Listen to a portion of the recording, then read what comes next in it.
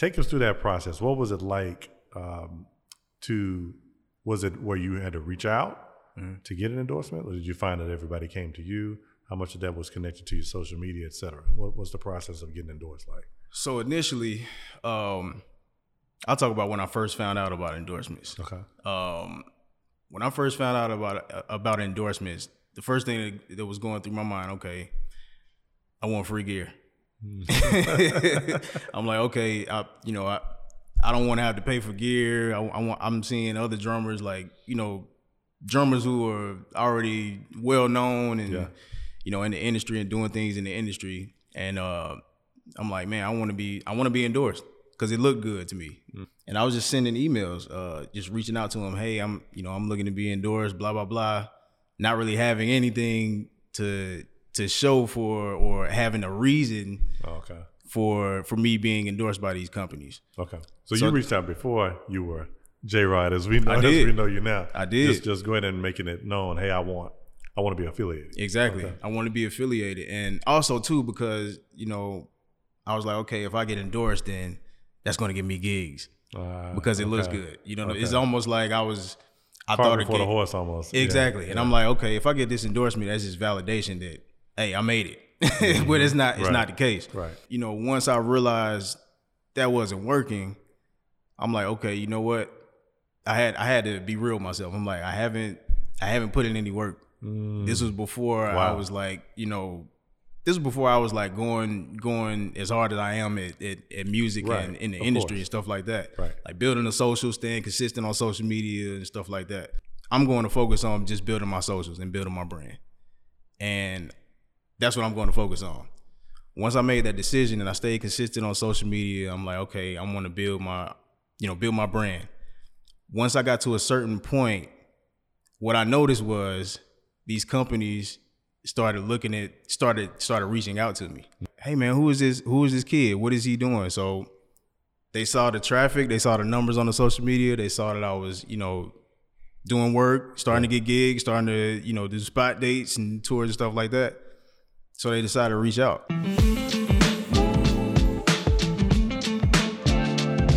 Ladies and gentlemen, welcome to another episode of Musically Hitched. I'm your host, Zach Reynolds Jr. We're here today with a guest who's no stranger to the two. We've got Jerrod, Mr. Jerrod Sullivan in the house. Thank you for coming on Musically Hitched, man. We're glad to have you, man. Yes, sir. Thank you for having me, man. Yeah, I've been looking forward to it, man. We met actually at a gig, typical stuff for musicians, right? You were playing with City Winery here in Atlanta, and I think it was with Marcus Johnson.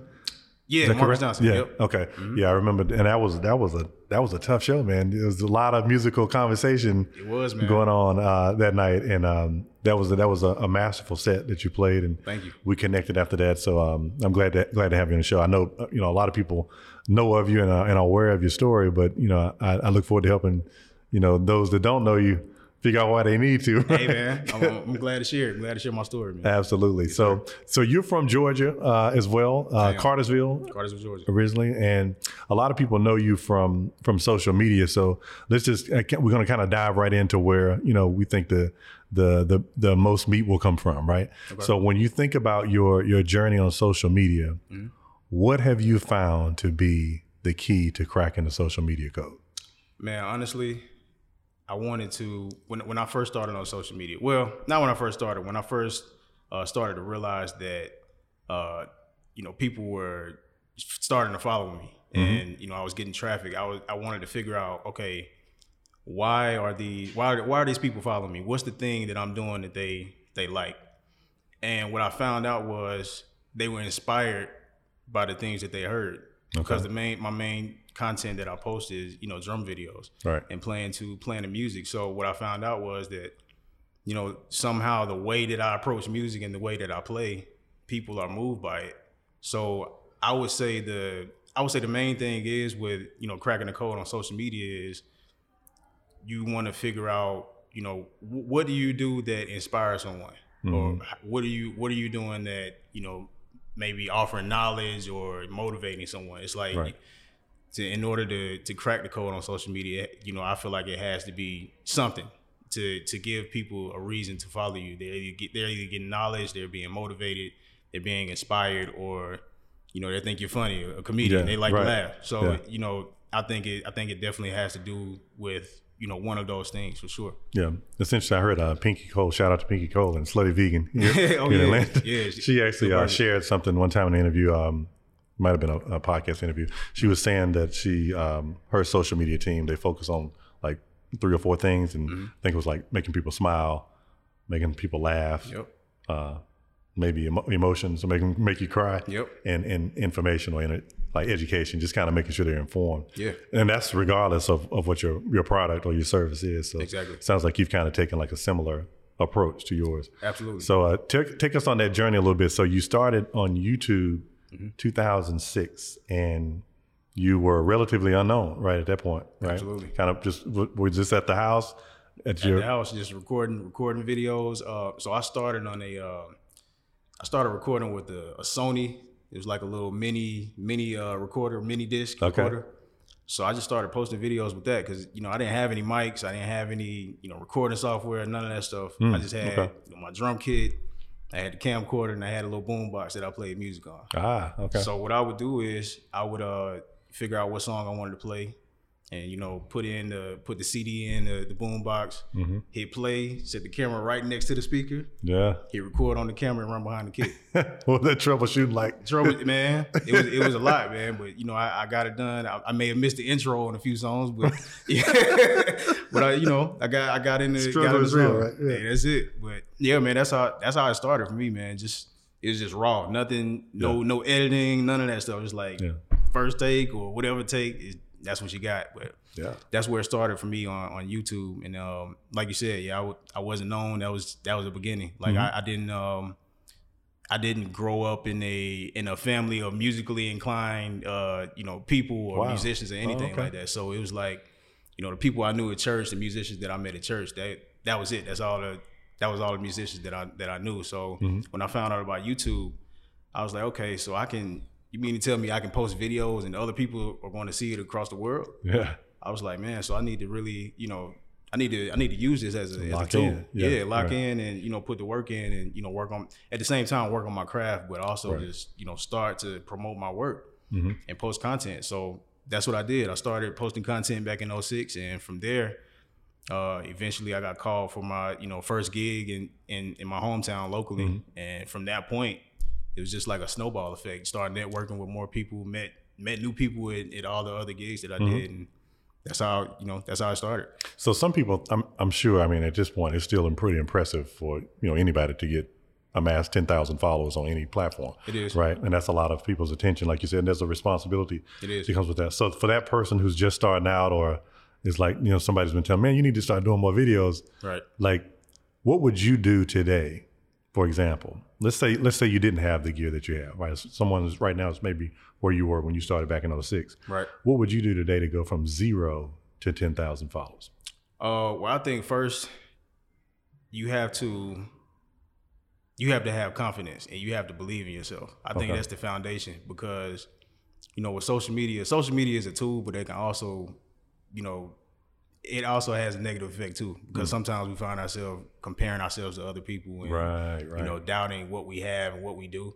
But I think if your foundation is strong and you're confident in what you have, and you're passionate about that thing that you do, whether you're a musician, whether you're a content creator, whatever it is that you do, if you believe in what you have, then nothing will stop you from posting that content. Okay. And just taking risks and going for it, and never stopping and never giving up. And I think you have to start somewhere. So whatever resources that you have now, just because you don't have a high quality camera or recording content, or recording software or mics or anything like that, as long as you have the thing that you do and something to record it and something to post content on, I think you should start. Okay. Immediately. So just get started. And then talk to us about consistency, because you hear about that a lot too. Consistency is the key. Consistency is everything. Right. Does that a philosophy you go by? And if so, what's your consistency? Absolutely. Look like? I think it's two sides to it. So consistency is important, of course, for social media, because of they say the algorithm is always changing, and the more you post, the better. But even aside from that, staying consistent with, learning more about your craft. And practicing is very important, because you never want to get to the point to where you feel like you've arrived, you made it, or you just stop reaching out, you stop learning, you stop trying to gain knowledge. You always want to continue to grow because it's always something out there that you can learn. Yeah, and just to get better at your craft. So I think staying consistent with whatever you do, it also builds confidence because the more time you spend, if you're a musician, the more time you spend with your instrument, the better you're going to feel when it's time to actually perform. Right. Because you're not going to have any doubt about what you're playing. You know this instrument. You have confidence. So I think consistency is definitely a key on both sides. Right. But is there a quantity? Do you recommend like a certain amount of posts per day? It's like if someone is like literally trying to make that jump from, like I said, 0 to 10,000. Is there a certain amount of posts per day? Certain time per day? Honestly, I would say it's for me, it's a thin line because you don't want to oversaturate. Okay. It's like for me, I only post. Some people don't believe in that though. They don't think because they're like, I've heard people say you posted it, but nobody saw it. That's true. Yeah. So like this is what I do though. So say if there's a week where you're busy, like you may have a job, you may have something that you may have kids. Your time may not be as free to record a bunch of content in 1 week. Right. So what you could do is, you go back, I don't know, 3 months, 2 months ago and repost a video or something old that you repurpose it. Because at that point you have new followers who haven't seen the content. So I think that's also another thing to help with consistency because you have a busy week and you don't have time to record new stuff. Right. It's like, okay, I have this other video from 2 months ago, and I can repurpose it. Right. And people who didn't see it the first time, now they see it. So that also helps with consistency as well. Nice. Yeah. And so when you look at your current setup now, if you don't mind sharing, what is your current setup? Because we see these amazing videos. The audio sounds fantastic. So what do you use? What's your audio tool of choice? And as far as cameras, some people even want to know about things like that. Yeah. So as far as the audio, I use Audix mics. And then the interfaces that I use are PreSonus. They're Fire Studio projects. I think it may be discontinued now, but they have a newer model out. But and then the DAW that I use is Logic Pro X. That's what I work out of. Right. And then as far as the camera gear, I use a Sony A6500 with a 16 millimeter lens. So, and then as far as like a lot of people ask me too about the moving shots. As far as how I get the camera to move in the shot, it's on a slider, and it's by this company called Shanks. So what I'll do is, I just turn the slider on. I control it with my phone, Bluetooth. And just set point A and point B and just hit start. And while I'm playing and recording, it's just going back and forth, kind of hovering. Because what I used to do is I used to have someone, come and record me, like a handheld camera. Right. So, that when you do that, you have to rely on someone else's schedule too. And it's like when you get an idea to record, sometimes a musician, like you're ready to put it down, you're ready to go. Right. So, but you also have to, if you have someone coming in, you have to base it off of their schedule. So I wanted to, figure out a way to make it look like someone was holding the camera in the video. And that was my solution. Right. Yeah.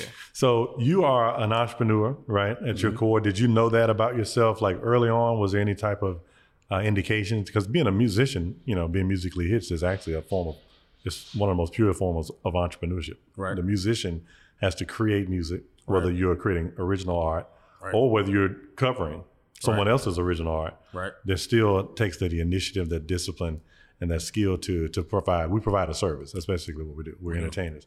So at the core of music is entrepreneurship. When did you know that you were an entrepreneur? I would say back in 2017. And it was when I started to create clothing, like, my brand. Right. It didn't start, like God Pocket is my brand now, but it didn't start there. Back in 2017, I had one of my followers, they messaged me and they asked, hey, do you have any merch available so I can support? And at the time I didn't have any, outside of my band, Four Corners, I didn't have any, music of my own. I didn't have any merch for sale. So it got me it got me to thinking about different ideas, and I was like, you know, I need to have something that I can have available for my fans. So just a random follower, just is like, you know, if you hadn't thought about this, you should, because I'll support. Yeah. One person.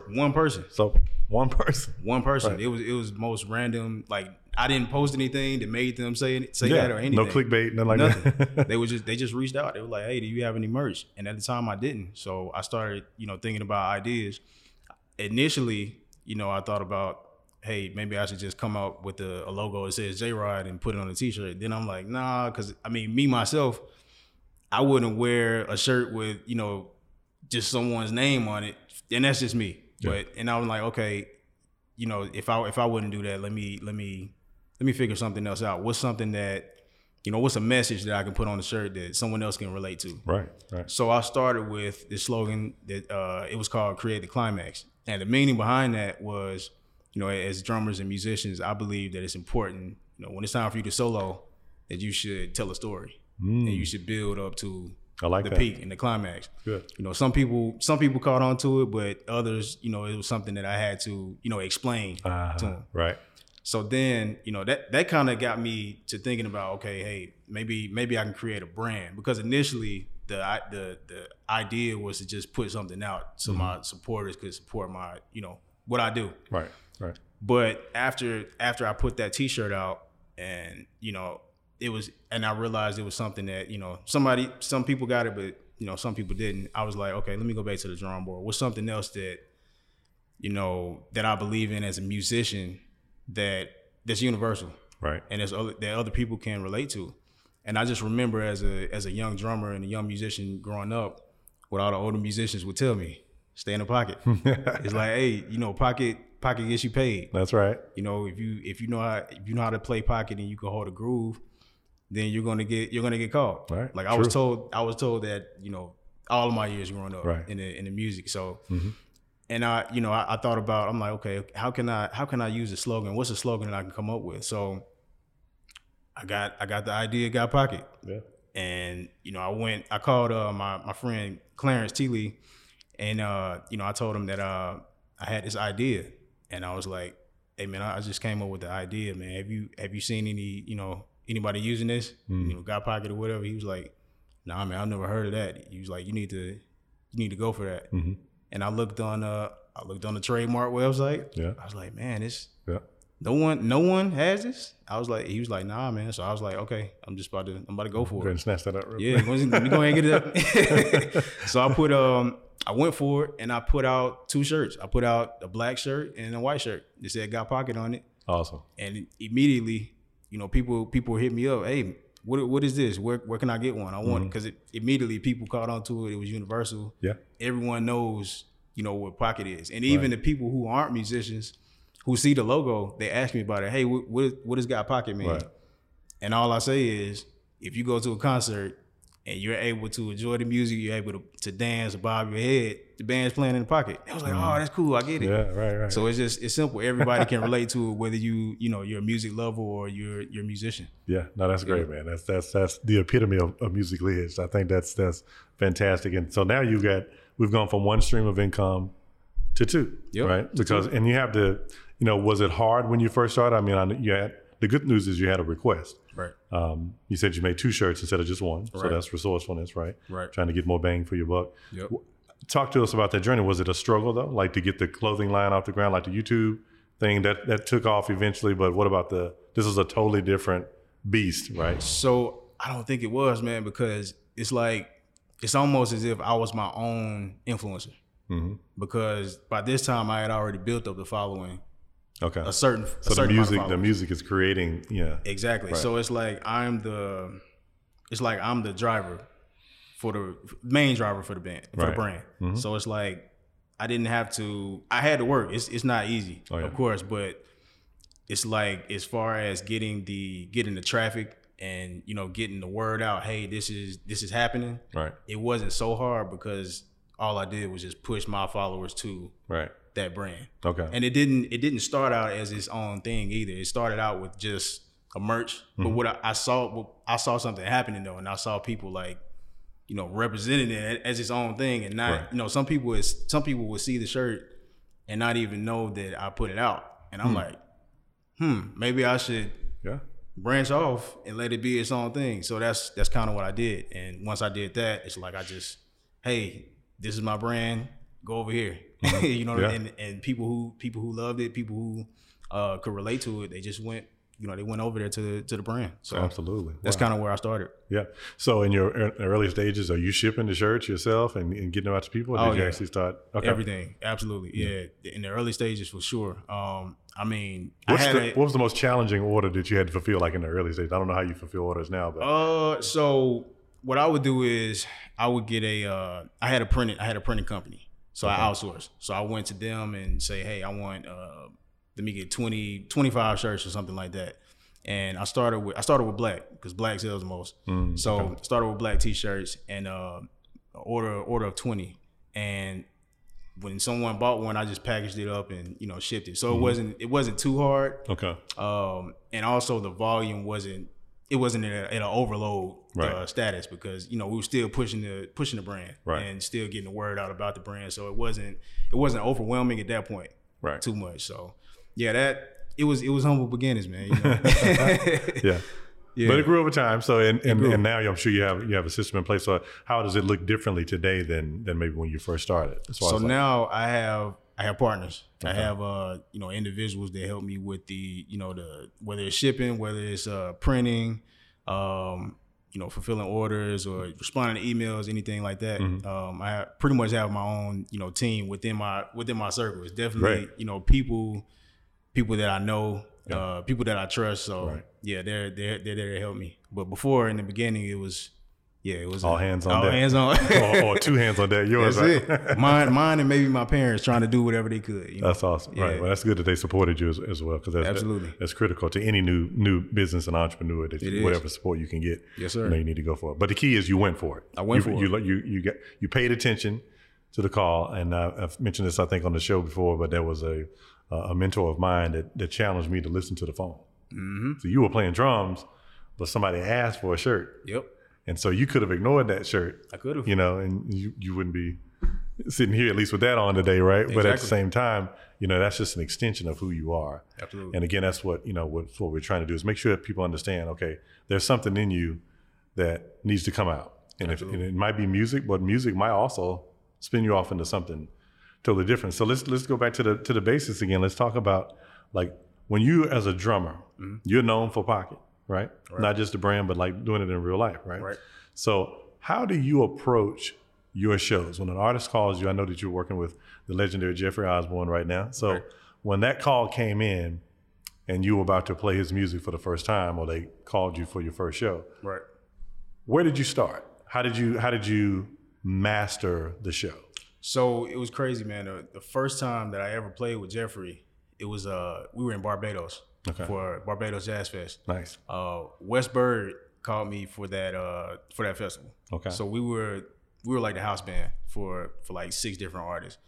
Jeffrey was one of the artists, and you know, he sent us the music, and you know, my approach to really any situation is I want to serve the music. I want to, you know, whatever patterns are going on, whether it's electronics, whether, you know, it's acoustic drums, I always want to capture the foundation and the feel and the mood of the music. Nice. But in addition to that, somehow, you know, incorporate my own stuff, but still serving the music. So that was my approach. I wanted to, you know, have the same feel, whether it was tones in the drums or whatever in Jeffrey's music, and but also have a youthful approach. And I'm younger, so it's going to have that anyway. But that was my approach. It's like, I know it's timeless music, and it's, you know, they're hits, and I want to play. I just want to serve the music. Yeah. So that was my approach, and just making the music, making it feel good. So you know, I played the show in Barbados with Jeffrey. You know, he loved the band, and maybe like 2 years, maybe 2 years after that, it was right before the pandemic, right? And he had got my number from Wes, or may have been a bass player. He had got my number and reached out because he needed a drummer at the time. And literally the day that I was supposed to fly out to do my first official show with Jeffrey, that's when everything shut down. Oh wow. Everything. Okay. It was on a Thursday, but everything shut down, and maybe a year later, they had started to pick back up with shows and stuff like that. So he reached out again, and asked was I still interested in doing the gig, and I was like, of course. Yeah. So they flew me out. I rehearsed with them. Met the rest of the band.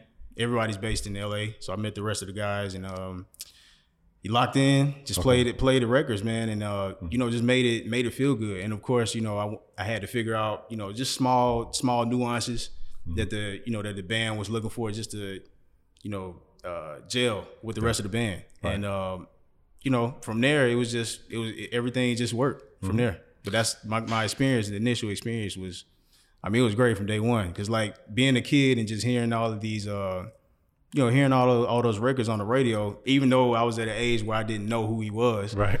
It's like I knew the records, I knew the melodies and the, you know, the grooves and stuff like that. So to have the opportunity to, you know, later on in life, back him as a drummer and play all of these records that I heard on the radio as a kid is just, it's amazing to me. What are some of your favorite records to play from Osborne's catalog? Oh man, I would say Woo Woo is one. Holding On, that's probably my favorite. Yeah. Holding On. Back in Love. I got a funny story about Back in Love. Yeah, that's my favorite. Yeah. So we were in Barbados, right? And we were in sound check. And it was like a rehearsal. We treat sound check as rehearsal, but you know, he came to sound check / rehearsal, and we're playing Back in Love. We're going over it. And we get to the vamp.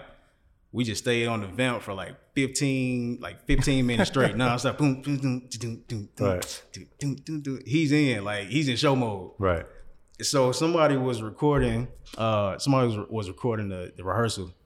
So after we finished, you know, somebody posted it, and I saw it online, and we see Jeffrey. He's in the front, you know, dancing. He turned around looking at us. It got so good to him. He was like, dun, dun, dun, dun, dun, shit. I was like, yeah, we in, bro. We got him. We in. So, man, Jeffrey, since day one, man, he's just been he's probably one of the most genuine artists I've ever worked with, man. Yeah. His entire family. But yeah, that was a funny story that you know, that happened. Yeah. Yeah, from day one, man, he's just been great. That's awesome. Yeah. Thank you for tuning in to another episode of Musically Hitched. We hope you enjoyed part 1 with Jerrod Sullivan. Look, part 2 is coming up. Be sure to hit that plus button to follow the podcast Musically Hitched here on Apple Podcasts. If you're enjoying the content and it's bringing you value and it's helping you progress as a music pro, do us a favor, please, and leave us a 5-star review. That helps the podcast to have an even greater reach. We also want you to visit us online at www.musicallyhitched.com. More content there, access to other episodes that you may have missed in the past. Please don't forget to subscribe to our YouTube channel if you like video. We've got video for all of these amazing episodes. And also, you can pick up merch while you're there. Be sure to visit our online store, again, at www.musicallyhitched.com. We'll see you on the next episode.